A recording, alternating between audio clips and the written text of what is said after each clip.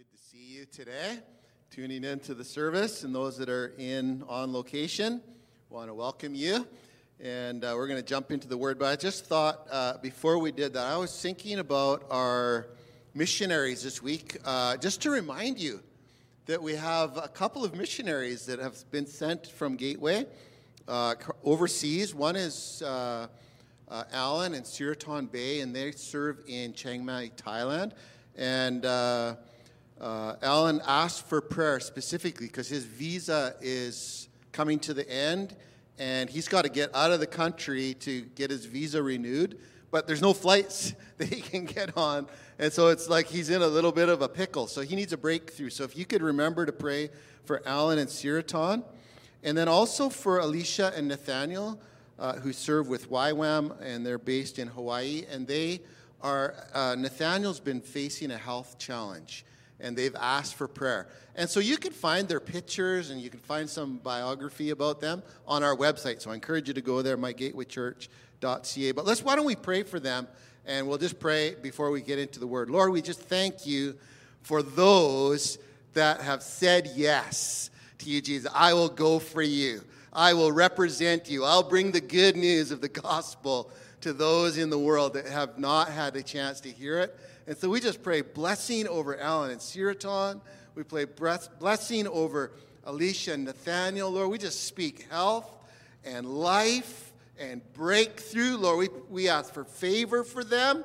Lord, we ask, Lord, that you would make a way for them when it seems there's no way. Lord, we pray you'd provide for them all their needs according to your riches and glory. In Jesus' name. Lord, we thank you for your word. Thank you that your word brings us life and strength. It brings us hope. It brings us peace, and it brings us joy. Lord, we thank you for your word. Thank you that it's alive and active. Thank you that you want to speak to us tonight and today as we're tuning in. Lord, we just open our hearts to you. We just say, Holy Spirit, speak to us, work in us, in Jesus' name. Why don't we just agree and say, Holy Spirit, speak to me, work in me, in Jesus' name. Amen. You can say it. Come on. I know you're here. Right on. Okay, so I'm preaching this message called Don't Play It Safe. And I was thinking about in grade 6, my teacher was named Mrs. Pedersen. And she had us do, in our social studies class, study the United States. And so we all had to pick different states, which state we were going to study. And then we had to do a presentation in front of the class, so we had to make a poster board and put pictures on it and all that kind of stuff. And I'll tell you, there was some fun about putting the map and the state bird and the picture of the governor and all that on there, and all the different things about South Carolina was my state. And I wrote the senator, governor of South Carolina, and he sent me a letter back. It was so cool getting a letter, my own letter in the mail. Isn't that cool to get a letter in the mail? You get email, that's okay. But when someone sends you a letter, it's nice, it's fun. And I got a letter. And did you know South Carolina has a state snack? Did you know that? State bird, state flag, state stuff like that. State snack. You know what it is? The peanut. It's a peanut. Peanut is the state snack. I was thinking, oh, yeah, peanuts, with the barbecue stuff on them, or the sweet and salty one, that one. Oh, peanuts are so good, aren't they? Kind of wish you had one right now, when you start thinking about it. And then they also had a state insect. Their state insect was the praying mantis. Praying mantis. I thought, that's cool. Little bug that looks like he's praying. Right on. That's pretty cool. How God created a little bug that was in prayer. I was thinking, wouldn't it be neat if BC had a provincial snack? Provincial snack. We need a provincial snack. I was thinking, what would our provincial snack be? I came up with one. Anybody want to take a stab at what I thought? A state snack or a provincial snack? Beef jerky. That would be a good one, but that's not what I thought of. Any other takers?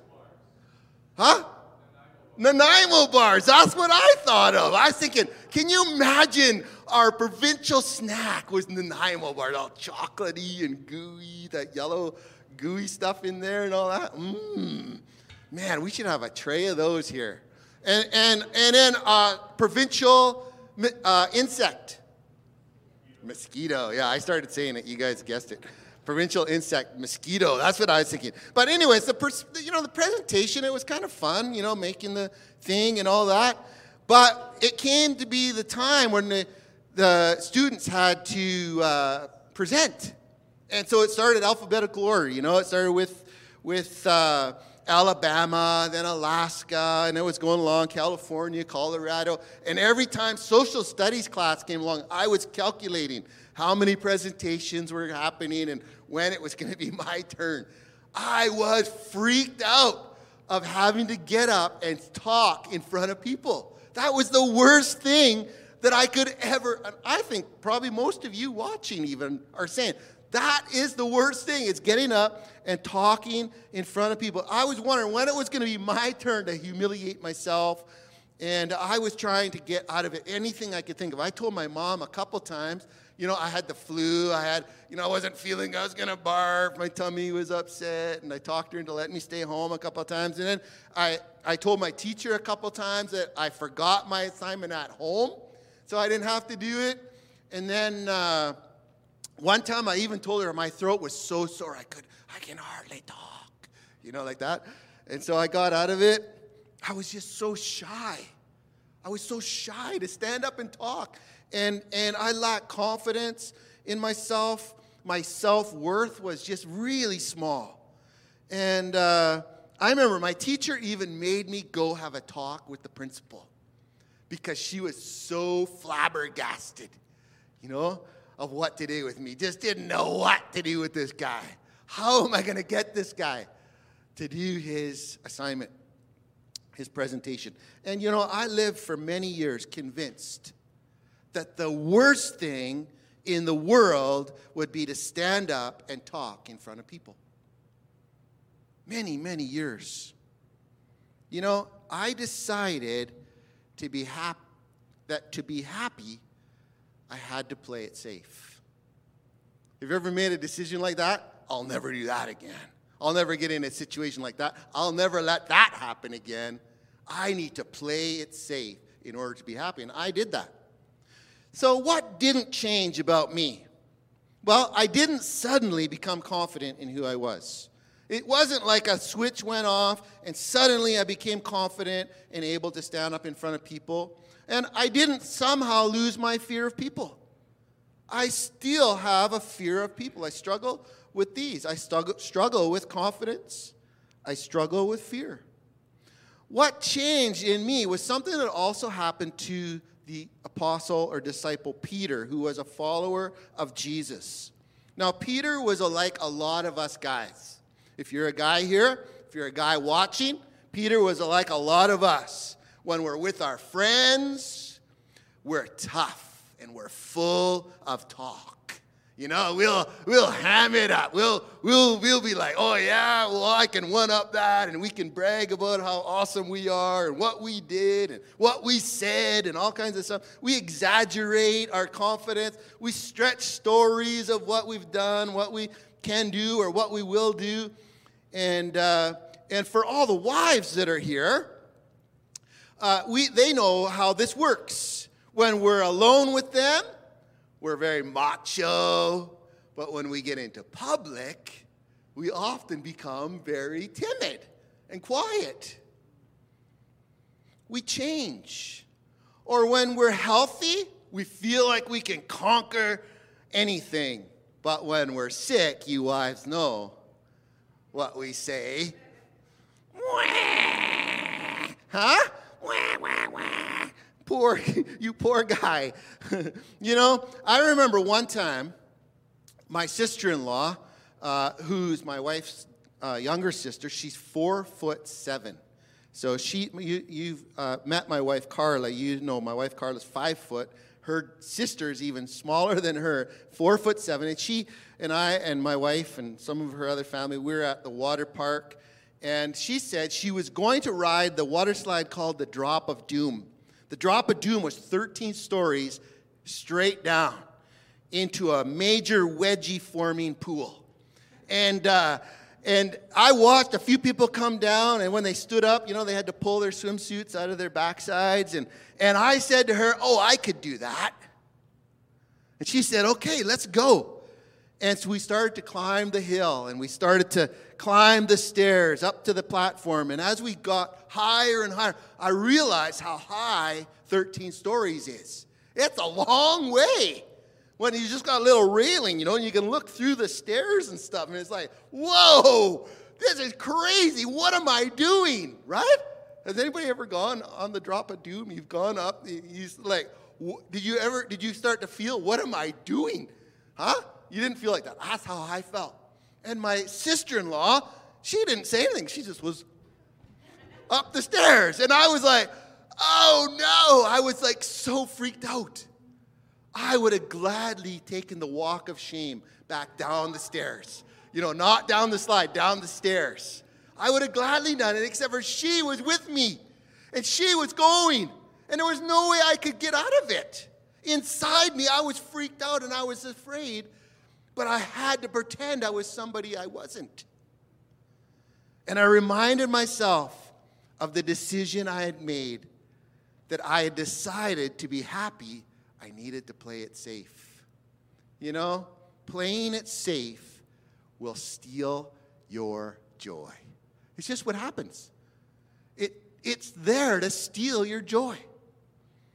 Jesus knew this about Peter. And Peter and Jesus, they had a close relationship, and Jesus also has a relationship with many of you, and he knows this about you and I.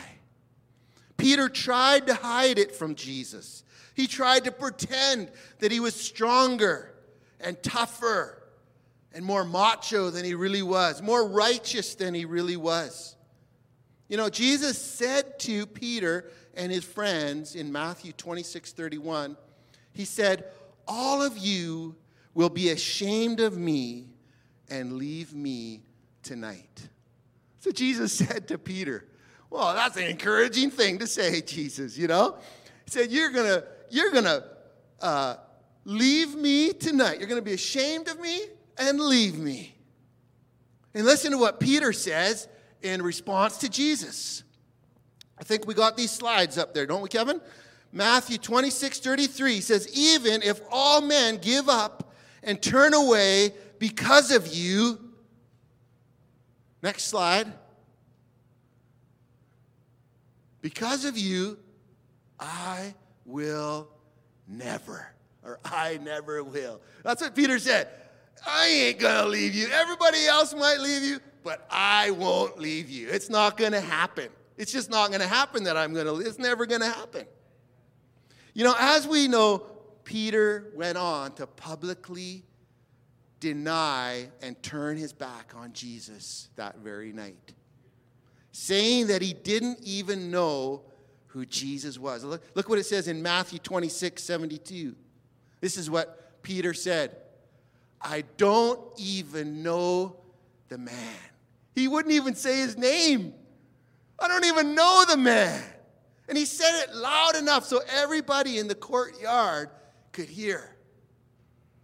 Whoa, he went from being tough and pretending he was tough to being scared and giving in to his fear. Playing it safe stole Peter's joy. You don't have to imagine what it's like to turn your back on a friend, how awful you would feel in your heart after. And we know that that's how Peter felt. He was disappointed in himself. He was ashamed of himself. There's two realities of failure in this story. Number one, we have all experienced failure. We've all experienced it. Failure isn't something that just I've experienced or one of you have experienced. We've all in this room experienced it. We've all watching online. We've all experienced failure. We've all failed someone. We've all let someone down. We've all given our word to someone. We all made a promise. We all thought we were going to do something for someone, and we let them down.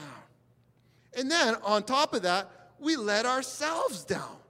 We said to ourselves we were going to do things. We're going to save money. We're going to pay off our credit card. We're going to lose weight. We're going to stop swearing. We were going to go to church every Sunday, whatever it was. And then we let ourselves down. How many times have we said we would pray for somebody?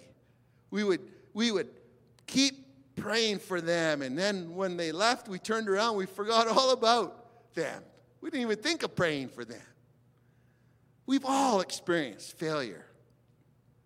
The other reality that we experience or see in this story of failure is that Jesus redeems our failures. Jesus could have just thrown up his hands and thought, I've worked with this guy for 3 years, and he still doesn't get it. What do I got to do? You know, I've poured out my heart for him. I've poured out my life for him, and he still is making these crazy mistakes. Just turns his back on me when I need him the most. How many times have I got to be patient with you, Peter, and put up with your weaknesses and your failures? Can you imagine Jesus talking like that? Probably might have felt like that. The lesson we learn from Jesus, though, in this story is that he doesn't give up on Peter, and he doesn't give up on you and I, despite the fact we've all faced failures. He doesn't give up on us. He doesn't give up on us. He doesn't say, look at the list of your failures. He doesn't say, there's no hope for you. But he actually turns the situation of our failure on its head. He turns it upside down. And instead of using our failure against us and pointing his finger at us, Jesus uses our failures as an invitation to draw us closer to him. It becomes a point where we realize our need for Jesus. And that's what Jesus uses it for. We think our failure puts us in last place to receive God's grace, but your failure moves you to the front of the line to receive God's grace. That's what failure does, right? We become all ashamed of our failure, and Jesus is like saying, that's awesome that you failed because that's going to cause you to come closer to me. You know, the thing we think that will please God is our strength and our self-sufficiency, how good we are and how nice we look or whatever. But those are the things that actually get in the way of us pleasing God. When we follow all the rules, when we say all the right things, when we pray the best prayers exactly in the right way. You know, if these are all done in our own strength, they actually probably aren't helping us at all. They're taking us nowhere. Our great achievements don't help us. Oftentimes, our failures and our weaknesses, though, open the door for God's mercy and his grace to work in our lives. Saw it this week in my office. Someone sitting on my couch and calling out for the mercy and grace of God in their lives. It was so beautiful. It was the most beautiful thing. He could have just pretended he was okay and he was just strong enough to do life on his own, but inside he knew he wasn't. And he poured out his heart to God, and he said, I need your mercy and your grace. And you know what? It became an invitation to move him right to the front of the line to receive God's grace, because that's the way Jesus is. This is precisely why Jesus said in Matthew 21 and verse 31, he said, I tell you the truth, corrupt tax collectors, that's like people that stole from you, and prostitutes, people that were immoral, will get into the kingdom of God before you do. Whoa, that's a crazy thing to say. Have you read what Jesus said? Think about that. It's not that God, he doesn't wink at our sin, but failure makes us desperate for him. It was those people that failed the worst that realized they needed God the most. People that were acting all self-sufficient and strong and pretending they were someone they weren't the people that God said were going to find the kingdom of God easily. Now back to my story, my South Carolina story. If I'm so scared to be in front of people, how did I end up here? Huh? You might have thought that. Well, you're a fraidy cat of public speaking. How did you get a job as a pastor? Because that's what pastors do. They stand up in front of people. Well, something happened in my life that I had not realized. I had changed. I had changed. My fear was still there. My intimidation was still there. But something shifted in my heart. I was in my first year of Bible college, and about halfway through the year, I was one of the young guys, those older college students. There was professors and pastors and other important people there. And they asked if I would lead a worship service. We'd have like a chapel service in the morning. They asked if I would lead the worship. And I went, well, I love to worship. Okay, I'll try it. It was a moment of insanity. And that day, as I stood in the front of the people that were there, I realized I actually liked to lead people towards Jesus. That's what I liked. I liked people to find Jesus. I liked them to encounter the God that I encountered. I liked people to find forgiveness. I liked people to find hope. I liked people to find healing and strength and encouragement and the ability to press on and persevere and go one more day and keep their eyes focused on heaven. Maybe that's you today. Maybe you're discouraged, and I wanted just to tell you, don't give up. Don't give up. You might have failed. You might have a weakness in your life, but Jesus is not pushing you back. He's inviting you to the front of the line. All you need to do is admit it to him that how much you need him. And I realized as I was leading people how much I love to lead people towards Jesus. And people were responding and entering into worship and expressing their hearts toward God. See, what had happened is my audience had actually shrunk. Of the hundreds of people that were in that room, it really shrunk until it was only one person. And it wasn't an audience of students and professors and pastors and all these people judging me on how good I was doing. It was Jesus standing there, and I was honoring him, and I was living my life for him. And that's how he wants you to live your life. Live your life for him. Live sold out for him. It's because I'm weak that God can work in me. It's because you're weak that God can work in you. Not because of your strength, but because you're depending on him. What happened to me, what brought about the change in me to say I'd never get up in front of people is, well, it is a reason I'm not doing it for you. I'm not trying to impress you. I'm not trying to please you. I'm doing this for Jesus. And I'm inviting you to encounter the same Jesus that I know today in your life. He knows my weaknesses, and I'm going to give them all to him. What does he do with our weaknesses? Jesus trades our failures, and he redeems them by his grace to fill us with great joy. I thought playing it safe would keep me safe, when all along, it was only stealing my joy. I wasn't doing the thing that Jesus had created me to do. And it's depending on Jesus more and more that I'm able to live a life of joy. That's the same for you. As you depend on him, as you open your life to him, is it going to be scary? Of course it's going to be scary. It's going to be scary. There's going to be scary moments. You're not going to know what to do. You're going to give in to your fears at times.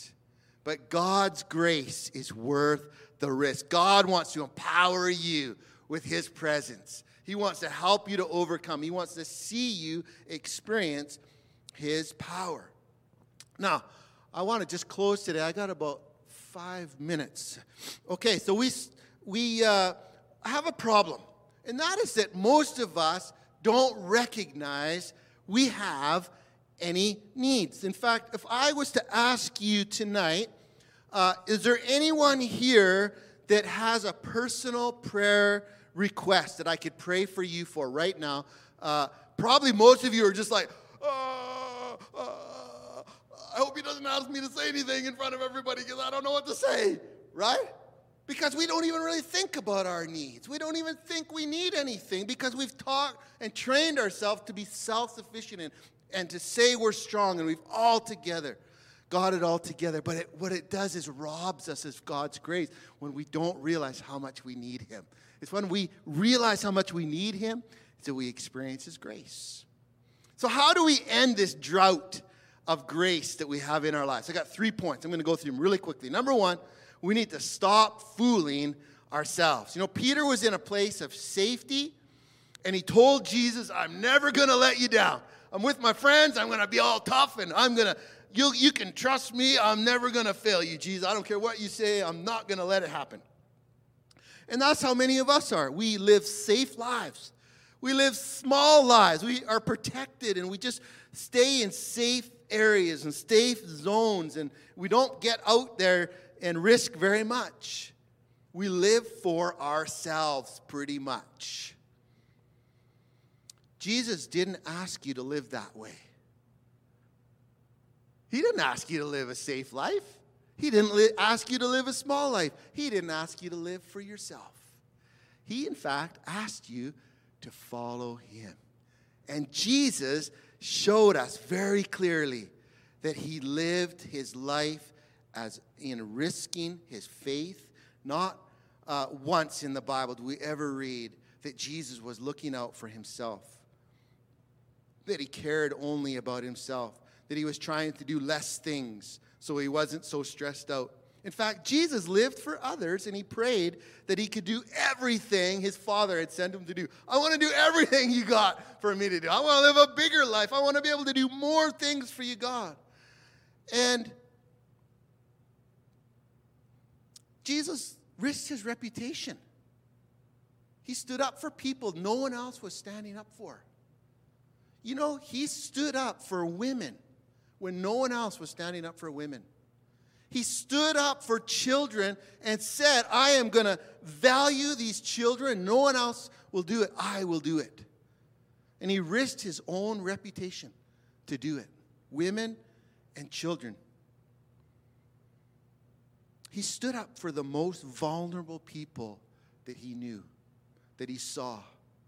You know, there's an organization called Waiting to Belong in Canada. Represents 30,000 children who are waiting to be adopted in Canada. You're like saying, I don't know what to pray for. I don't know what to risk. There's 30,000 children in Canada that deserve to be loved. They deserve a family. They deserve to know someone that cares for them. Not just for a day, not just for a week, not just for a month, but says, I will stand by you every day I have breath. I will never turn my back on you. That's what a parent does to their children. If you go to their website, waitingtobelong.ca, you'll see the story of Benjamin, who was adopted, and he said this statement. He's 11 years old. Everyone deserves to have a family. I don't think there's one of us that would say that's not true. And neither would Jesus. He stood up for kids like that. How are we going to end the drought of grace? We need to stop fooling ourselves that living safe is what Jesus wants us to do. Jesus wants us to risk. Don't make an excuse. I can just hear. I made those excuses when I was listening myself. Why I couldn't do that. Why that would never work for me. Number 2, how are we going to end the drought of grace? We need to stop pretending. Peter pretended he was strong. He even put on an act for Jesus like we do. For some strange reason, we've settled for pretending over a real experience with God's grace. We put on an act that we don't have struggles and we don't have weakness. I was talking about this earlier. We're above problems, and we pretend with each other that we're pretty much perfect. And people will say, how was your day? Oh, good. And how you doing? I'm good, And inside, we're not good. And we have struggles. And we have weaknesses, but we have never shared them with each other. Pretending is a way that we're dealing with our weaknesses. And we deceive others, we think, and we think we're deceiving ourselves when really we're not. We're just living outside of God's grace. We're living in our own strength and not experiencing His strength. When we actually admit our weakness, when we actually say we need God's help, we need someone else's help, we need someone to pray for us, walk with us through a challenge in our lives, to encourage us, whatever. We don't know what to do anymore. Have you got a friend that you can say, I don't know what to do. I'm feeling awful about this. And they say, I don't know either what to do, but I'll pray with you. And they love you, and they walk with you. And all of a sudden, it becomes a place where you can encounter the grace of God. One of the things that traps us is secret sin. Secret sin, the Bible says, is like a snare. The Bible says it entangles us. So like it says when you're running, don't get entangled, it says. It says don't get in a trap. Don't fall in a trap. Don't get stuck in a mouse trap or a beaver trap or whatever. You're in a cage or whatever, and you're in there and you can't get out. That's what a trap is. That's what being ensnared is. You can't get out. You need someone to come and help you out. That's what being ensnared in sin. When you got secret sin in your life, you think, I'll just deal with it myself. No, you won't. It's trapped you. And what you need is someone that you can ask, would you help me out of this trap that I'm in? That's the lie the devil tells us. Don't tell anyone. Don't say anything. If someone finds out, no one will like you.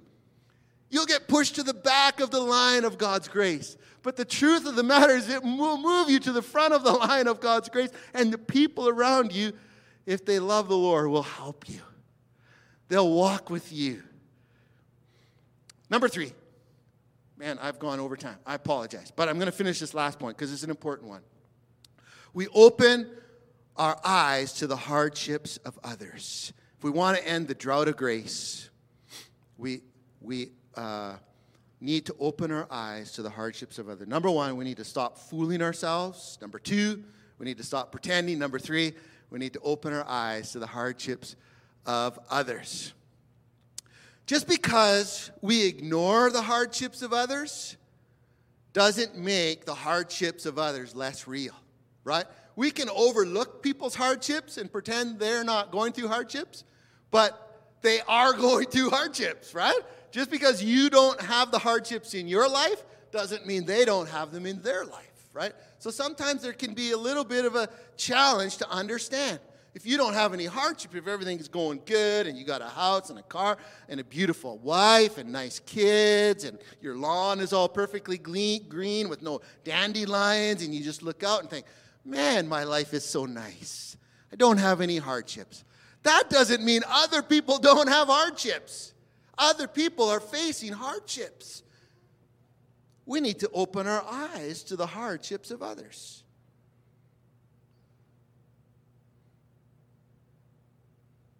Many people are held back by the systems in our world.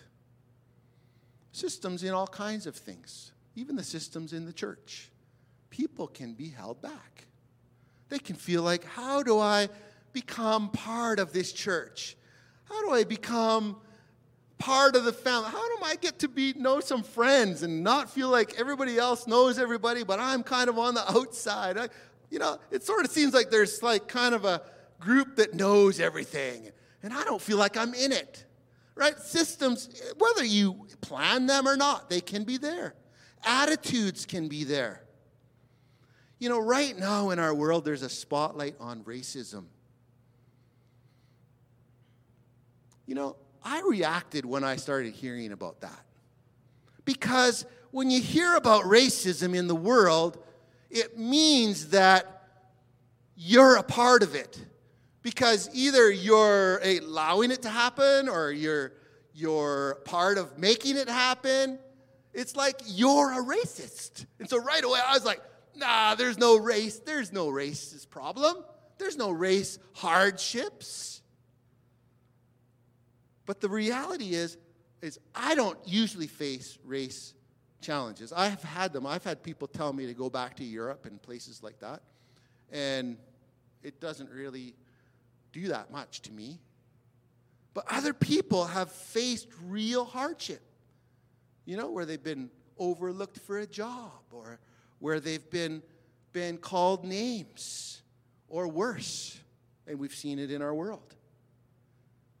And after Jesus went to heaven, Peter was in prayer, and Jesus showed in a vision as Peter was in prayer, and he said, Peter, you have your eyes closed to the hardship of people who are around you. He said, you have been part of causing hardship for people who are not Jews. And at first he said to the Lord, I don't even want to eat the same food as people that aren't Jews. I don't want to be around people like that. You can read about it in Acts 10:11. And so while in prayer, Jesus showed Peter 3 times the same challenge. That there's something going on, Peter. You're not seeing the hardship that people that aren't like you are facing. He showed him 3 times. He said, I want everyone to have equal access to the grace of God through Jesus Christ. Even after God showed him 3 times, Peter wondered, what was God getting at? Let's look at Acts 10:17. Peter was very perplexed. What could this vision mean? I don't get it. He showed him 3 times. You're causing hardship. I don't see it. Right? So this can happen. We are not experiencing the hardship. There's other people that are experiencing the hardship. We don't see the hardship. It doesn't mean it's not there. It is there. And Peter didn't see it. See, God was asking Peter to open his eyes to the way he thought about other races of people. And he still didn't get it. I wonder, could God be showing you and I something? Could he be asking us to see the hardship of others? Could he be showing the church something? Could he be asking us to open our eyes in our day, in our time? I'm not asking you if you see discrimination in the world. Discrimination is around us, all around us. And it will be as long as sin is in this world. That's what will be in this world. Sin will cause us to be discriminatory. And I'm not saying we have an excuse to do it. I'm just saying it's going to be a problem that we face.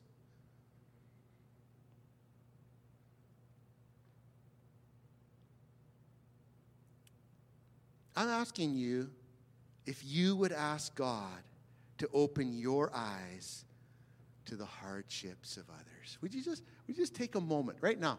Just say, God, would you show me the hardships of others? I don't want to overlook them. I want to walk in your grace. And then as he shows you, and you might not have showed you right this minute, but I'm going to ask that he does show you. Would you take a risk on someone else's behalf? Would you risk for someone else? Would you stand up for someone else? Would you use your voice for someone else? Maybe someone who has no voice or has a very small voice to change their own circumstances or future or whatever. Would you be the one that would stand up for them? Playing it safe will steal your joy. Let's close with this last verse. John 1:16 says, from his abundance we have all received one gracious blessing, one after another. That's what Jesus has for us. Does he run out of grace? No. The Bible says he's got one gracious blessing, one after another. Let's stand up. We're going to close with a prayer. Thank you, Lord. Thank you for just being patient with me today. Thank you, God. Thank you that you're speaking to us, Lord. Thank you that you're opening our heart to our need for your grace. It's not easy to be pointed out to say how much we need your grace. It's not easy. And so I just thank you for your graciousness that's on your people right now. how people are opening their hearts to you and saying, man, I need God's grace. Man, I would like to be moved to the front of the line. I would like to encounter the goodness of God. I would like to encounter the strength of God. I would like to overcome failure. I would like to overcome hardship. I would like to help somebody that is facing difficulty in their lives. Maybe I would like to step out and be a voice for a child that has no family, maybe even. Man, wouldn't it be cool to see a child loved, secure? Oh, wouldn't that be cool? Lord, work in our hearts. Don't let us play it safe anymore, oh God. I pray that you would move us into joy as we take risks for you, oh God. Oh God, thank you, Lord. Thank you that you're at work. Maybe you're watching today and you're here today, I don't know, and you've never opened your heart to Jesus. Man, we just want to give you a chance. You know, Jesus came that you could have life and life more abundantly. You're living a small life. That's not his desire for you. He wants to increase in you. He wants to set you free from the trap you're in, locked in. You feel robbed. You feel broken. He wants to bring healing into your life. All you need to do is reach out to him and call on his name. The Bible says that everyone who calls on his name would be saved.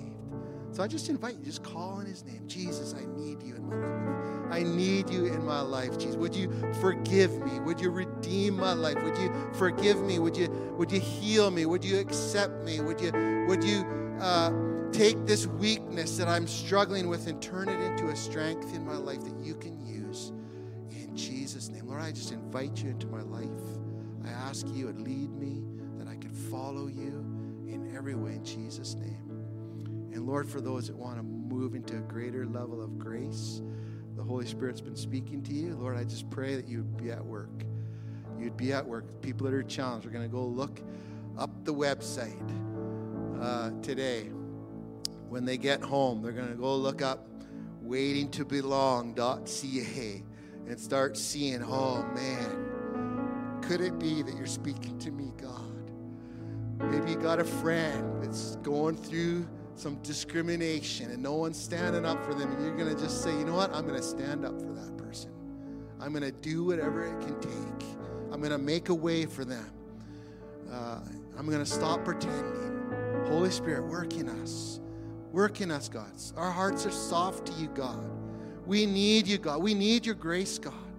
We want to make a difference, God. We want to be people that make a difference for you, Jesus. Thank you, God. We're just opening our hearts, Holy Spirit, to you. In Jesus' name, amen. Amen. Thanks for joining us today. God bless you.